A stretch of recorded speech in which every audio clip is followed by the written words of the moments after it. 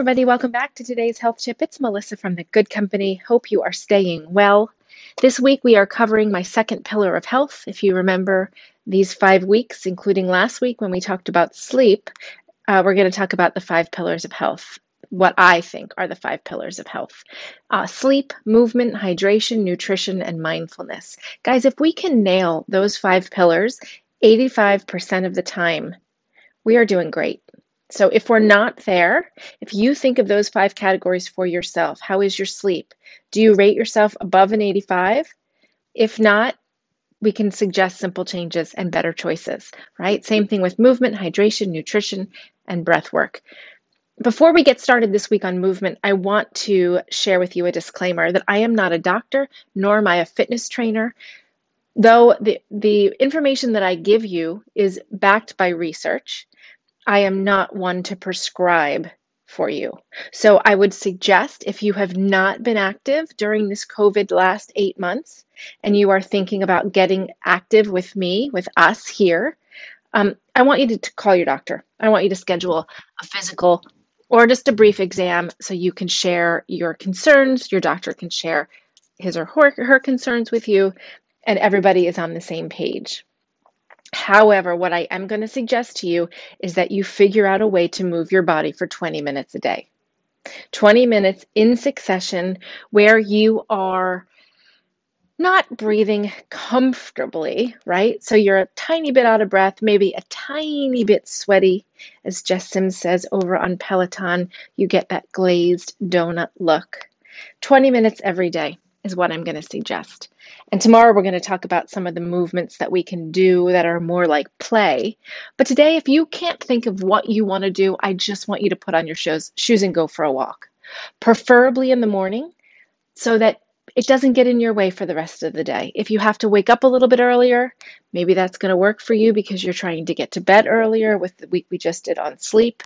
But really great to move your body in the morning.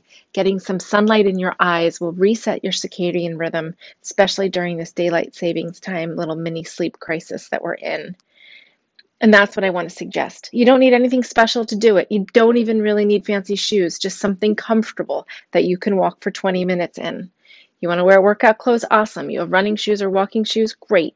But there's no barrier for you if you don't have special equipment. It's simply walking. And if you're thinking about where to get started walking, my suggestion to you is check out your county park.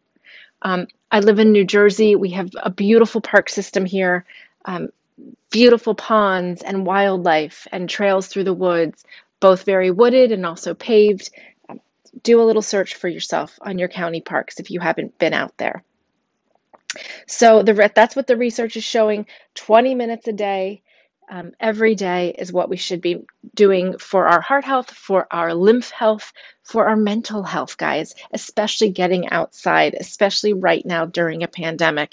You can walk safely outside. With or without a mask, it's up to you. If you're distant from other people, you should be A-okay to be outside exercising.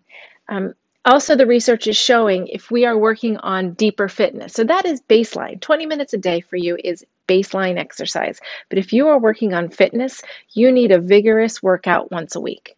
20 to 30 minutes where your heart rate's getting up there, where you're out of breath and you're working hard. As long as your doctor says your heart's okay for that, that's something you want to consider adding in. And that might be that walk that you're doing for 20 minutes, might start off being a minute of jogging and 3 minutes of walking. That's what I always suggest to my friends that are interested in starting out getting a little more fit. No one goes out and goes for a 3-mile run off the bat. But for 3 miles, if you walked, or even just walking for the first time for 3 miles, amazing. Right? So this week is just to motivate you, remind you to find an accountability partner, someone who will take this journey with you of getting some movement every day. I bet it will affect your sleep for the better, especially guys if you're moving in the morning. And all the pillars come together, right? So your movement is really based on, did you sleep well? If you slept well, you can get up early to do your exercise. And hydration and nutrition and breath work are all going to come together in movement as well. We'll address those cross-platform as